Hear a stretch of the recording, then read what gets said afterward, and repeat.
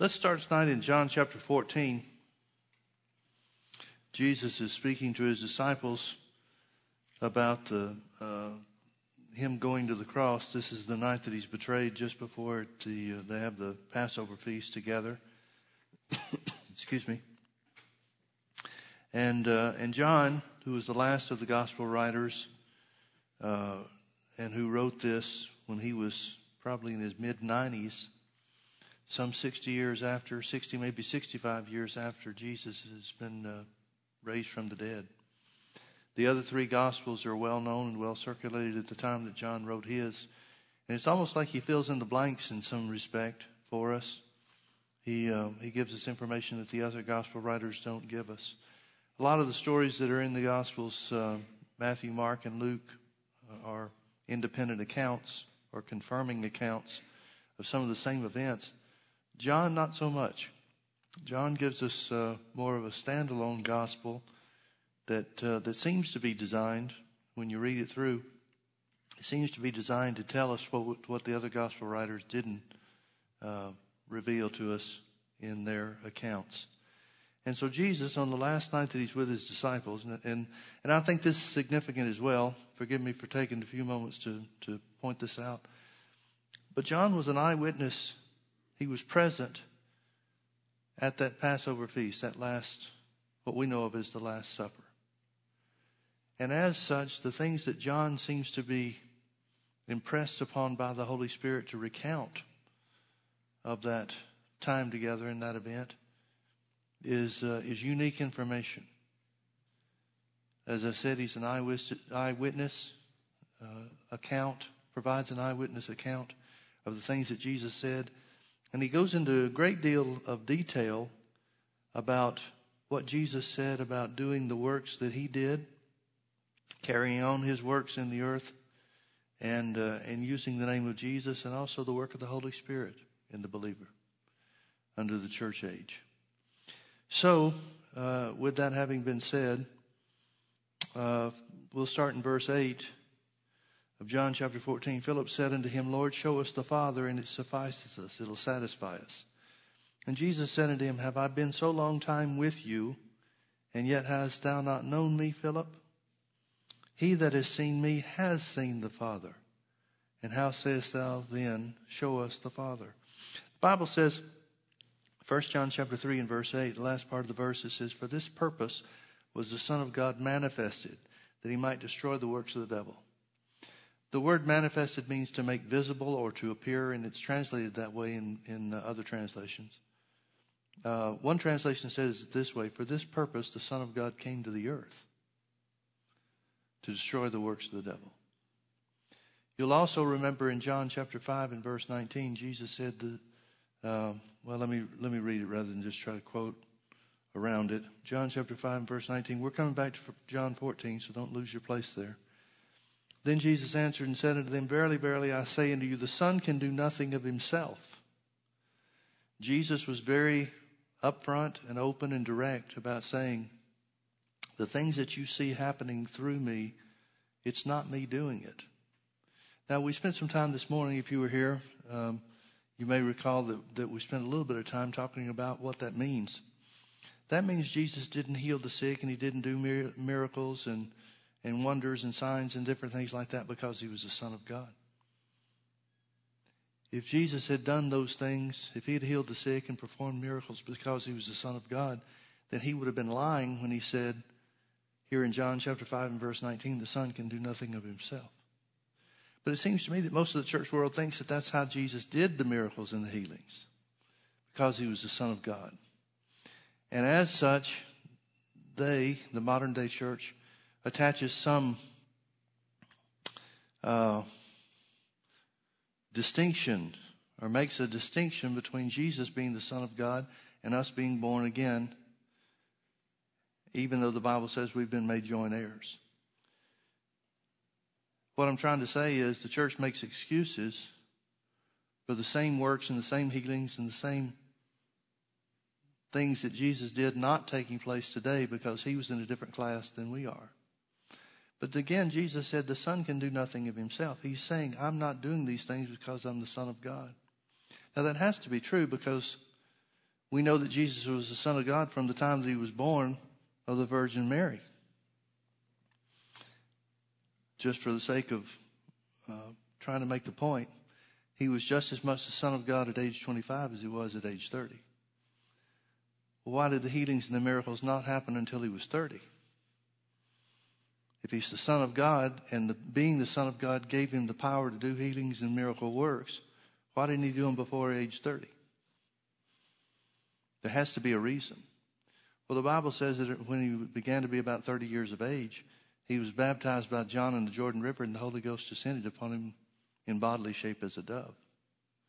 Then Jesus, in the very beginning of his ministry, in Luke chapter 4, tells us that he found the place where it was written in the book of Isaiah, "The Spirit of the Lord is upon me because he's anointed me to preach the gospel of the poor and to heal the brokenhearted, to preach deliverance to the captives and recovering of sight to the blind, to set at liberty them that are bruised, and to preach the acceptable year of the Lord." And then he said, this is talking about me. So Jesus is attributing the healings and the works and the things that he did. The story goes on. I guess I should say this. I guess I should complete the thought. It says that Jesus spoke to the people in Nazareth where he was preaching in Luke chapter 4 and said, I know what you're going to say. You're going to say the same works that we heard that you did in Capernaum. So he's already been in Capernaum and done healing works.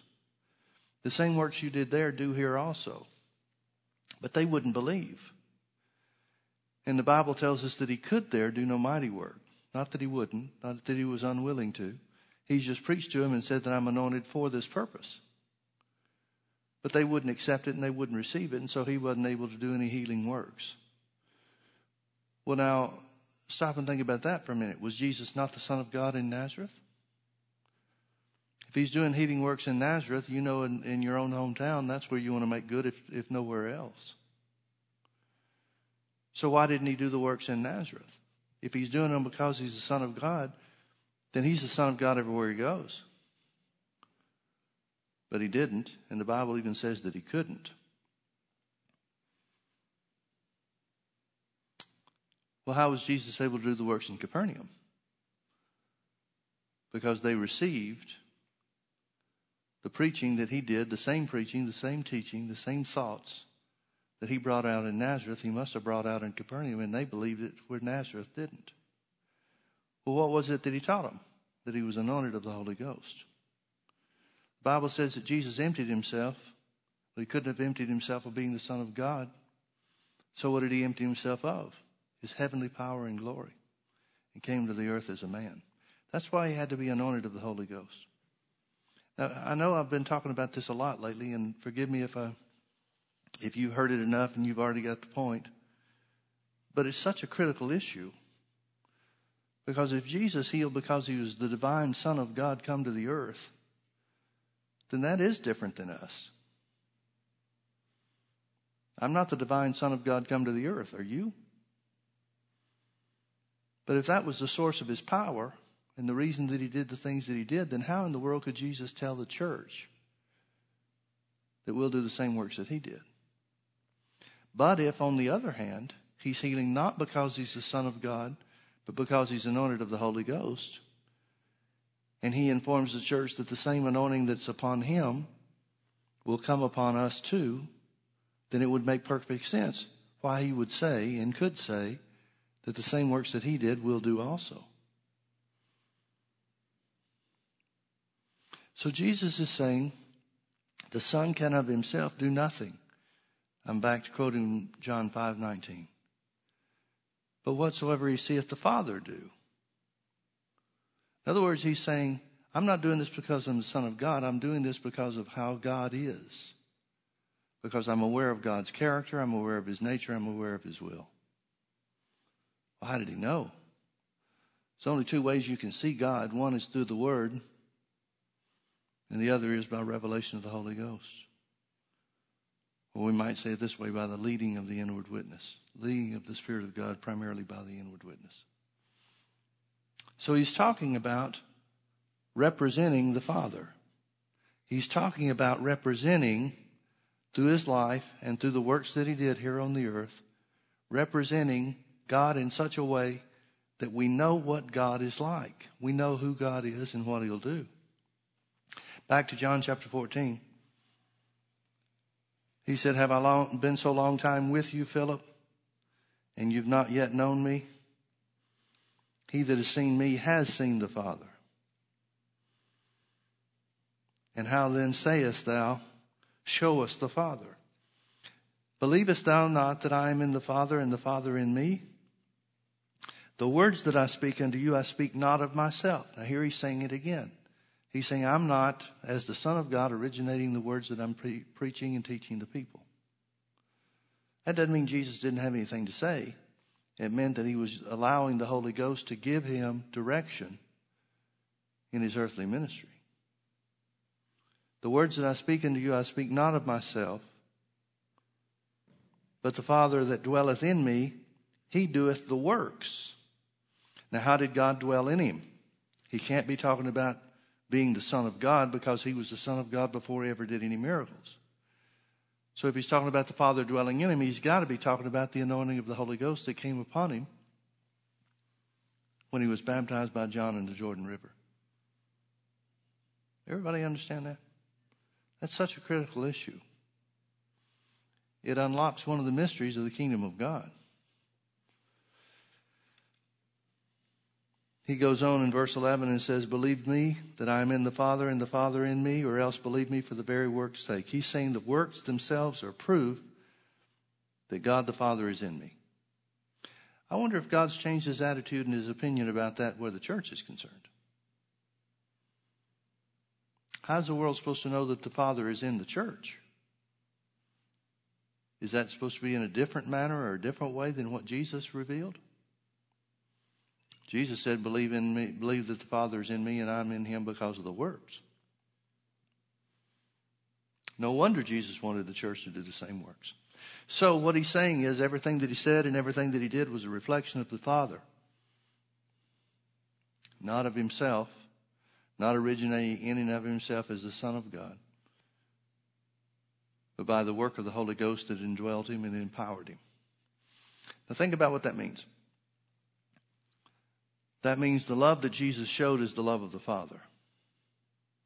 That means that the patience Jesus demonstrated here on the earth is the patience of God. That means every character trait and every attribute that Jesus shows us and Jesus set an example for us to demonstrate in our own lives was as a part of revealing the Father. And in the same way, every healing, every miracle, every little thing, everything from the littlest to the greatest was a reflection of who God is and what God does. Are you with me? Everything. Now, I want you to see some things in that regard. I want you to look with me to a couple of verses of Scripture. Look with me to Matthew chapter 9. Because everything Jesus said and everything Jesus did is a reflection of who God is and how he operates. Matthew chapter 9, verse 35. And Jesus went about all the cities and villages, teaching in their synagogues and preaching the gospel of the kingdom and healing every sickness and every disease among the people. Why? Because that's how God is. Now, some translations say every manner of sickness and disease. And I think that's appropriate. Because there were people in Jesus' ministry that didn't get healed. For example, in John chapter 5, it tells us how that at the pool of Bethesda, there were 5 porches full of sick folks. Some were crippled, some were infirmed in a different way. And only one person out of those 5 porches full, and I don't know how many that is. It sounds like it's a crowd, but I don't know how big to estimate the crowd at. But however many people there were that were there, only one person was healed. Now, in that event, at that time, it was a little bit different situation because Jesus wasn't ministering. He wasn't preaching. He wasn't telling people about the things of God. He just went where they were waiting for the water to be troubled, for the angel to come down and stir the water up. And the first one that got in after the angel stirred the water up got his healing. Well, in fact, Jesus stirred the waters. he showed that healing was not by angels anymore, but it was by him. And so that was a unique situation. No faith required on the part of the individual. It was a manifestation of the Holy Ghost. But the reason for that was it had to fall into the same category because that's the way God is. Jesus is revealing the way God is. And there are times, rare though they may be, there are times when God will initiate healing on his own just to show his goodness and his willingness to destroy the works of the devil. So if we take this in a literal sense, Jesus went about all their cities and villages, preaching the gospel of the kingdom, and teaching in their synagogues, and healing every sickness and every disease. That wouldn't fit for John chapter 9, or John chapter 5, excuse me. But if we understand that it means every kind of sickness and every kind of disease, then that fits. Now, why would God provide healing for every kind of sickness and every kind of disease? Well, Jesus said, he that's seen me has seen the Father. It's because that's how God is. There's no sickness and no disease left out. And I know that the devil will come and attack us sometimes by saying, well, yours is a different situation. And I can't tell you how many times people have come to me and said, well, the doctors diagnosed me with some rare disease. Like rare is supposed to disqualify the power of God from doing something about it. Jesus went about healing every manner of sickness and every manner of disease among the people. Didn't leave a one out. Now in Nazareth, as we talked about before, the people wouldn't receive what Jesus taught. And so he wasn't able to heal there. At least nothing major. He didn't have any great healing miracles. There weren't any blind eyes opened or deaf ears opened or cripples that were healed in Nazareth. The only thing he was able to do is get a few folks with minor ailments, maybe colds or headaches or something like that. I don't know. But minor ailments at least. And he got them healed by laying hands on. But that's all he was able to do. But God still provided, through the example of Jesus, provided for healing for every manner of sickness, every kind of sickness, every type of sickness, and every type of disease. Look with me now to another verse of Scripture over in Matthew chapter 8.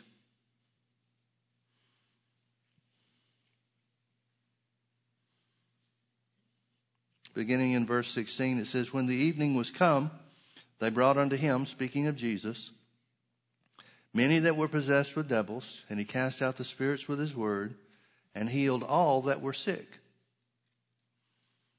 Now in this case, we understand this to be a literal operation because it's talking about specifically here in Capernaum. Jesus healed all that were sick. Now why did Jesus heal all that were sick? Well, he said that he did it because that's the way God is. He that has seen me has seen the Father. He healed all that were sick. Notice verse 17, that it might be fulfilled which was spoken by Isaiah the prophet, saying himself took our infirmities and bare our sicknesses. Now that's talking about Isaiah 53,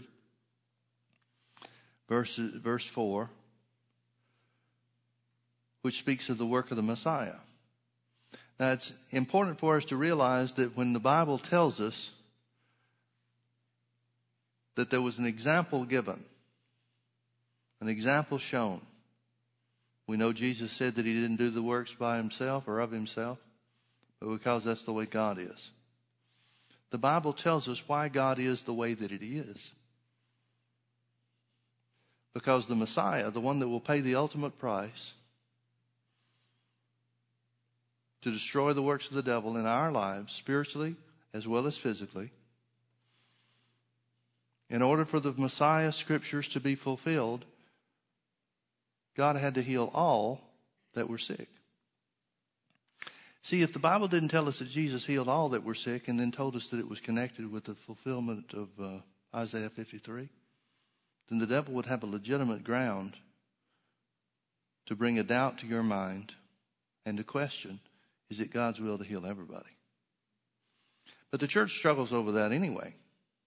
The church world, the modern day church, struggles over whether it's God's will to heal everybody. And the Bible answers the question.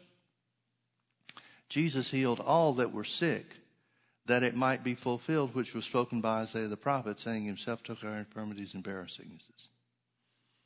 Healing of all that were sick was necessary to fulfill the prophecy of what the Messiah would do. So you got in Matthew 9 that Jesus healed every kind of sickness and disease. You've got in Matthew 8 that Jesus healed every one that was sick in this place in Capernaum, the city of Capernaum. And God, by the Holy Ghost, inspires Matthew to tell us that that was the fulfillment of Isaiah 53. One last one I want you to see is over in Mark chapter 1. I'm sorry, it's not. I'm ahead of myself. It's in Luke chapter 9. Luke chapter 9.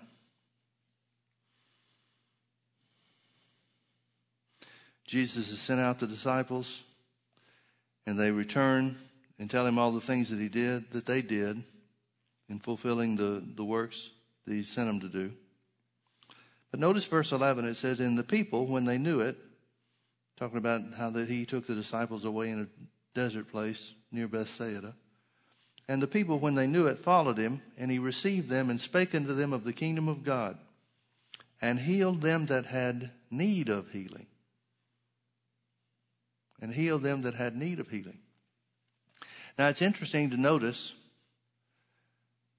that in this case particularly, it connects the preaching or the teaching about the kingdom of God. We know that Jesus defined the kingdom of God is where the will of God is done in the earth just like it is in heaven. So Jesus is speaking to them, teaching them, preaching to them, communicating with them in whatever form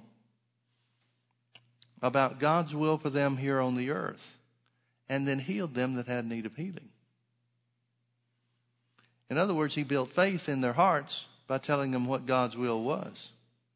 Notice he didn't tell them what his will was, because Jesus wasn't here on the earth to do his will.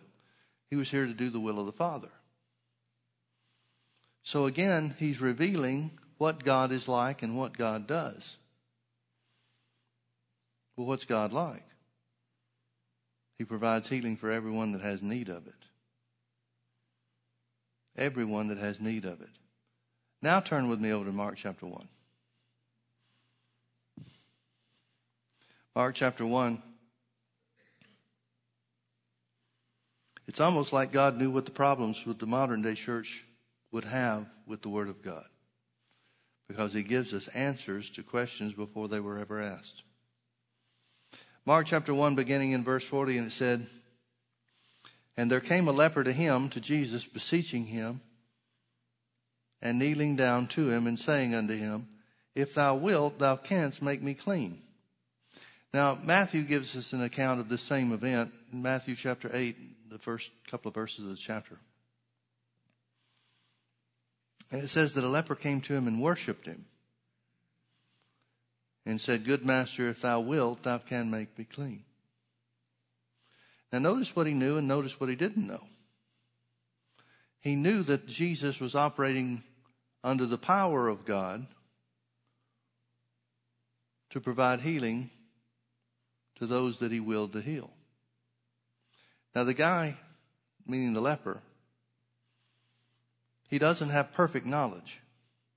He apparently doesn't know why Jesus is healing. Maybe he doesn't care. But he does know that Jesus is healing the sick. Apparently he has enough information, he's heard enough about Jesus to know that Jesus is healing every manner of sickness and every manner of disease among the people. Because he doesn't come to Jesus and say, I know you heal some types of disease, but what about leprosy? Do you have enough power to heal leprosy?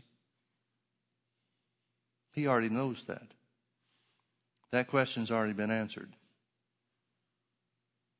So he comes to Jesus and he says, good master, if you will, you can make me clean. If you will, you can make me clean. Now, folks, I would submit to you that this is the number one question that the church, the modern day church, has about healing. You're not going to find a Christian anywhere that would admit to believing that God might not have the ability or the power to heal any or every sickness. Because they know the Bible says that with God all things are possible. They know the Bible talks about God's unlimited power. So nobody in the church world questions God's power to heal. Well, then what's the question that they have? Is it God's will to heal everybody? That's what this guy's asking. He says, I know you can heal me. I know that you've been empowered to heal every sickness and disease. I know that you have the power to heal the leprosy that has attached itself to my body. We don't know how long he's been a leper. We don't know how devastating the effects of the leprosy is or has been. He has one and only one question, and that is, are you willing? Are you willing? F.F. Bosworth said many years ago, faith begins where the will of God is known. You can't have faith for something that you don't know is God's will. So this man is not in faith. He wants to be in faith. He's searching for faith, but he's not there. Now he's in faith concerning God's ability, or Jesus' ability to heal. But it's impossible for him to be in faith concerning God's will to heal because he doesn't know whether Jesus wills it or not. Now apparently he thinks Jesus is healing according to what he wants to do. And I guess you'd have to be in the inner circle of the disciples to know otherwise at this point in time, which this leper is not. So he says, if you will, you can make me clean. Now notice what the Bible says here. Matthew chapter 8 tells us that Jesus said, stretched forth his hand and said, I will. Luke's account says immediately he stretched forth his hand and said, I will. But I like Mark's because it tells us why he did it. Matthew tells us what he did. Luke tells us how quickly he did it. But Matthew tells us why he did it. And Jesus, moved with compassion, put forth his hand and touched him and said unto him, I will, be thou clean. And as soon as he had spoken, immediately the leprosy departed from him and he was cleansed. Now, remember Jesus said, he that's seen me has seen the Father. We talked about what that means. That means every characteristic, every attribute concerning love or any of the other fruit of the Spirit, characteristics that make up the fruit of the Spirit, Jesus demonstrated because that's the way God is. Well, then if Jesus was moved with compassion, that means that has to be because that's the way God is. Now, what did it mean when it says Jesus was moved with compassion?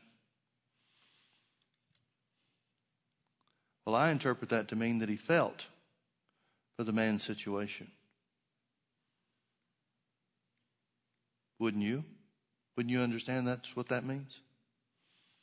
Jesus felt for this guy because he's in the situation that he's in. Now notice it doesn't say that Jesus questioned him about why he was in this condition. He doesn't ask him how long. He doesn't ask him now, are there any effects of this leprosy that are beyond what I can see, that are not exposed and hidden behind your clothing or anything like that? I mean, if it's a real advanced case, then maybe this should be handled differently. Nothing like that. He didn't ask him if he was a good Jew. He didn't ask him if he kept the law of Moses. He didn't ask him if he was current on his sacrifices or if he paid his tithes. Jesus was moved with compassion because that's the way God is. The Bible says in Hebrews that we have a faithful high priest who is touched with the feelings of our infirmities. That's talking about Jesus. Jesus felt for this man because of the condition he was in. Now, is this the worst case of leprosy Jesus ever saw? I don't believe it was. You You remember the story of the 10 lepers that cried out to Jesus from afar?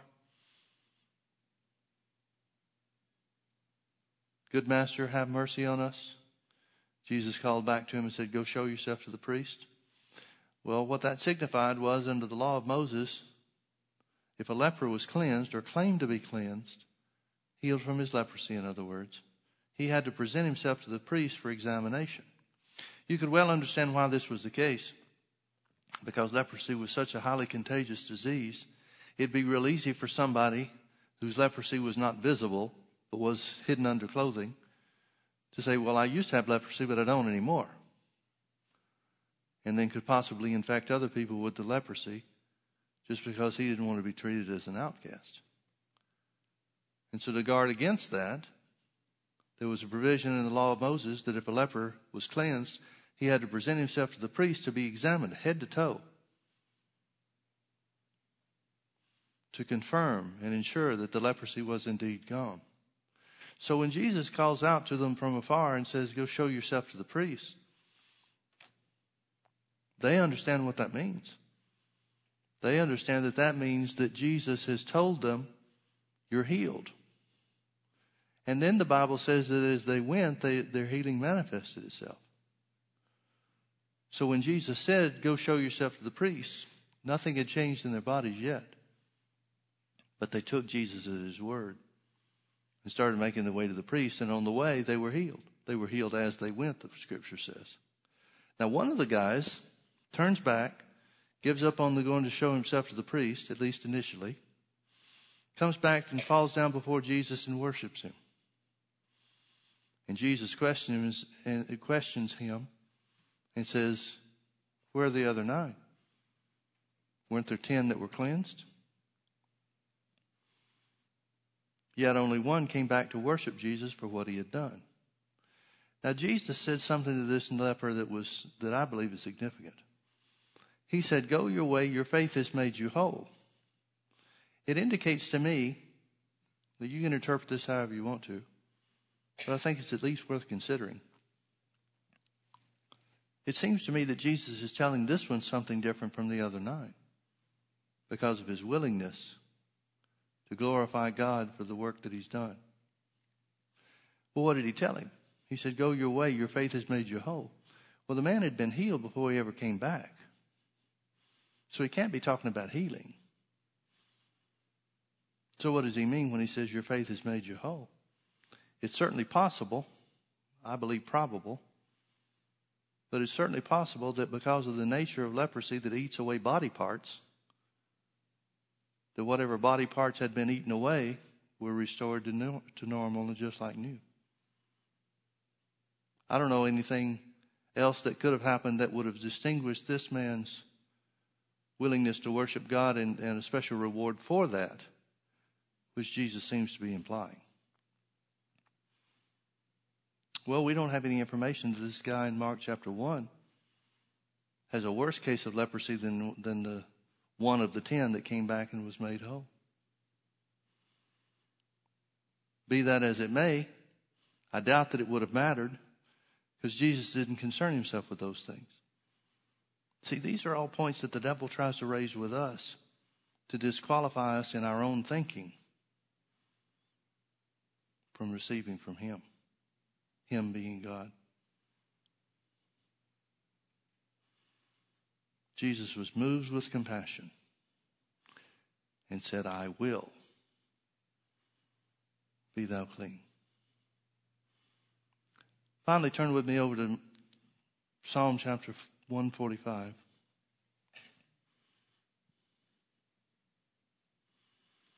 Remember, Jesus said, he that has seen me has seen the Father. Well, we saw what the Father did with the leper who didn't know if it was the will of God for him to be healed. Jesus immediately stretched forth his hand because he was moved with compassion and cleansed him of his leprosy. Psalm 145 verse 8, it says, the Lord is gracious and full of compassion. The Lord is gracious and full of compassion. Now we just saw what that means over in Mark chapter 1. Jesus was moved with compassion and provided the man what he needed, the healing that he needed for his body. Notice the Bible says that the Lord is gracious and full of compassion. Now, we can argue about who it's talking about when it means the Lord. If it's talking about Jesus, then we know that it's because that's the way God is, because Jesus came to reveal the Father to us.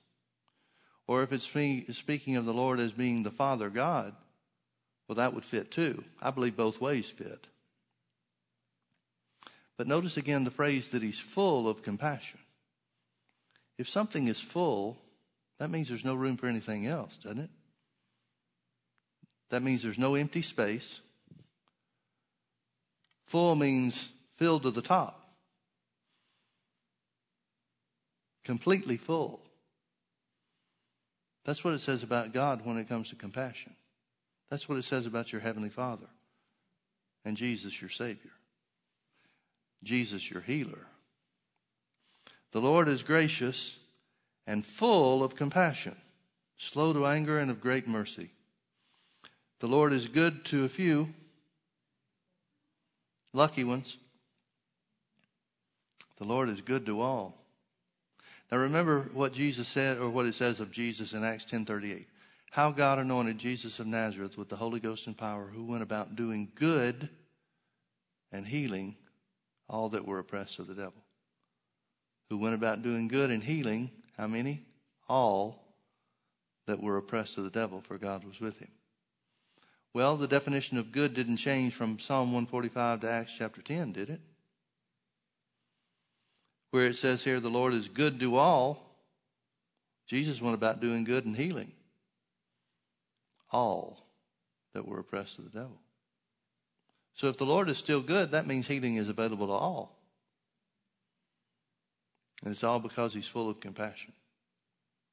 The Lord is good to all, and his terrible anger, his divine judgment, is over all of his works. No, tender mercies. Tender mercies. Tender mercies. There is not one situation, there is not one aspect of your situation that in God's eyes can or would disqualify you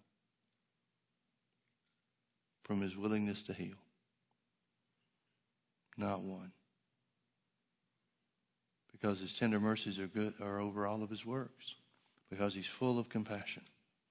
Same compassion that moved Jesus to stretch forth his hand immediately and answer a man's question about God's willingness to heal is still in operation today.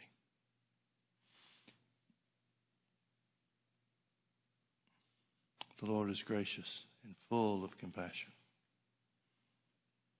Jesus is still doing good and healing all that are oppressed of the devil. It is without question God's will for you to be well.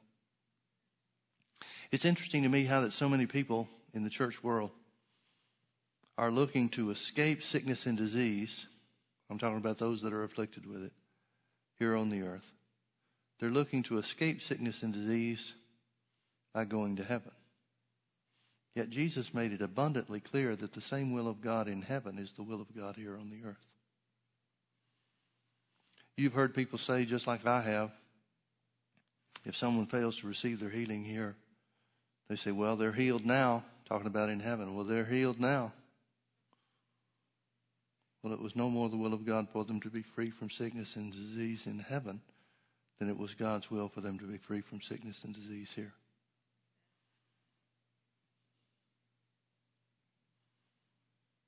God wants you well.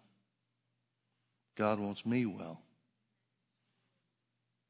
And he's provided supernatural power for that to be the case. All we have to do is receive it by faith. Amen? Let's pray. Father, thank you for your goodness. Thank you that you're good to heal all that are oppressed of the devil. We thank you that Jesus shows us your character, your nature, and your will and plan and purpose. Thank you, Father, that because Jesus took our infirmities and bore our sicknesses, we can declare with confidence that by his stripes we are healed. No matter what it looks like, no matter what it feels like, no matter what the doctor says, and no matter what doubts the devil brings to our minds, we declare that we are healed by the stripes of Jesus. Thank you, Lord, for doing whatever is necessary by your great compassion to raise us up.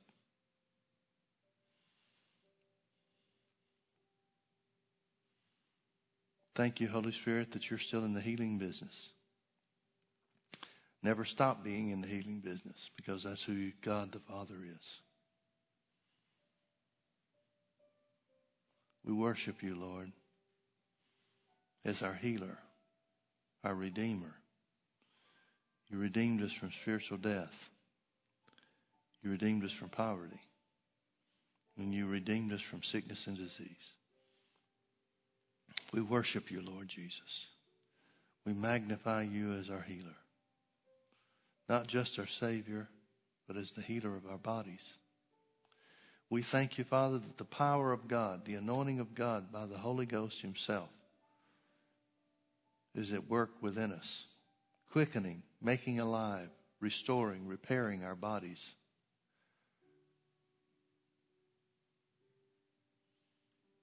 Oh, Father, we thank you just as Jesus cleansed the leper, to show your willingness and your goodness. We don't know what was necessary and what took place for the sickness and disease to be immediately stopped and arrested and to disappear from his body. But we thank you that that same power is working in us to effect a healing and a cure in us from the top of our head to the soles of our feet. In Jesus' precious name. Thank you, Lord. It's not only your will for us to be healed. You offered your only Son to pay the price for it to be a reality. In Jesus' precious name. Now, Holy Spirit, we don't require a sign. We believe. We believe your word. And if necessary for us to stand in faith for extended periods of time to receive, we'll do that. But many times in Jesus' ministry, you healed instantly. So instant healings must be a part of God's plan and purpose as well. At least some of the time, instant healings have to be a part of God's will. So we thank you that you're still in the instant healing business. We place a demand on the name of Jesus to do the same works of healing that he did. And although not every healing in Jesus' ministry was instant, we understand that. Many times they were. So we place a demand on that too. In the name of Jesus. Not because we're looking for some visible evidence, physical evidence, to prove what we believe. We look for it because people are suffering. We look for it. We look for instant healings to cause people to be restored and set free and delivered from all the work of the devil. Thank you, Holy Spirit, for doing the work that Jesus said you would do. In Jesus' precious name. The name that provides the same works to be done as he did when he was here on the earth.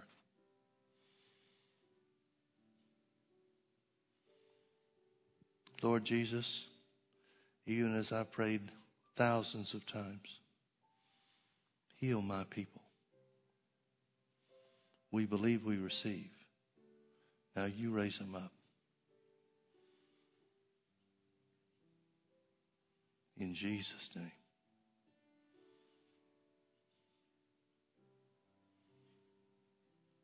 We bless you, Lord Jesus.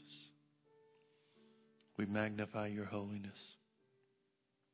We magnify the great name, the name that's above every name.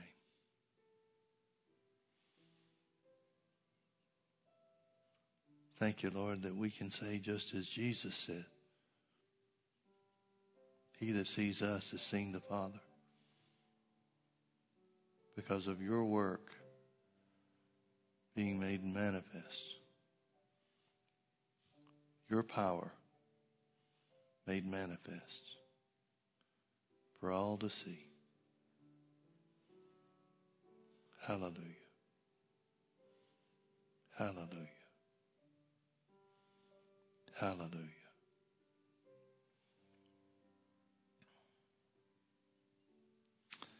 Hallelujah. Say it with me. Jesus took my infirmities and bore my sicknesses. And with his stripes, I am healed. Hallelujah. Hallelujah. There's a sweet presence of God in this place.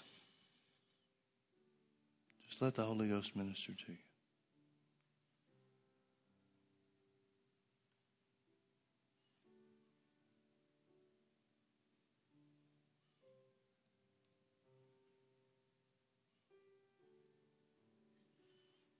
Hallelujah.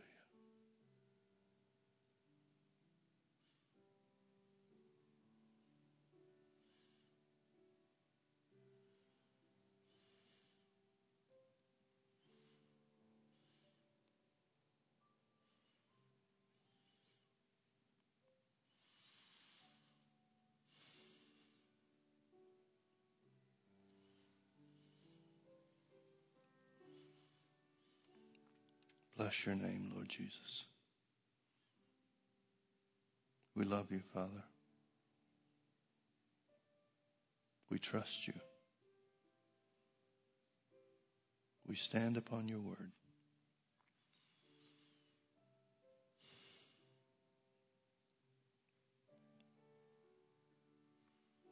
Hallelujah. Hallelujah.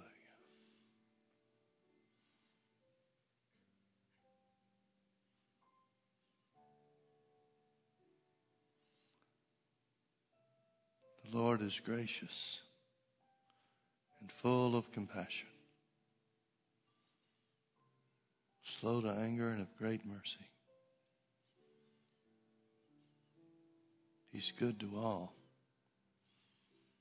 and his tender mercies are over all of his works. Blessed be the name of Jesus. Blessed be the name of Jesus.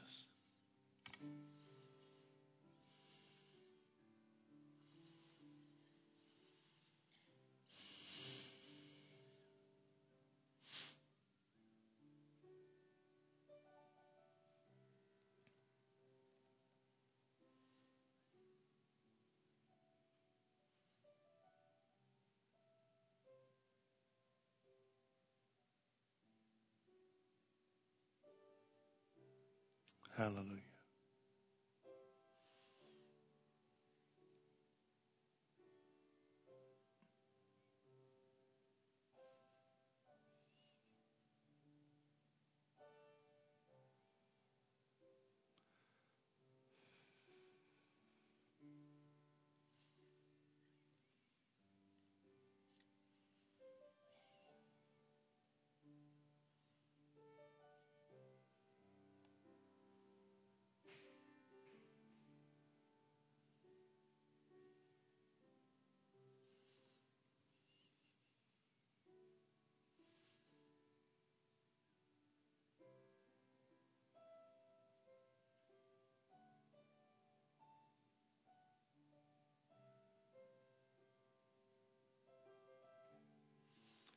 Amen. Amen. Hallelujah. Thank God we're healed by the stripes of Jesus. Amen. Amen. It's been good to be together. It's always good to be in the presence of God. Hallelujah. Well, God bless you. Thank you for being with us.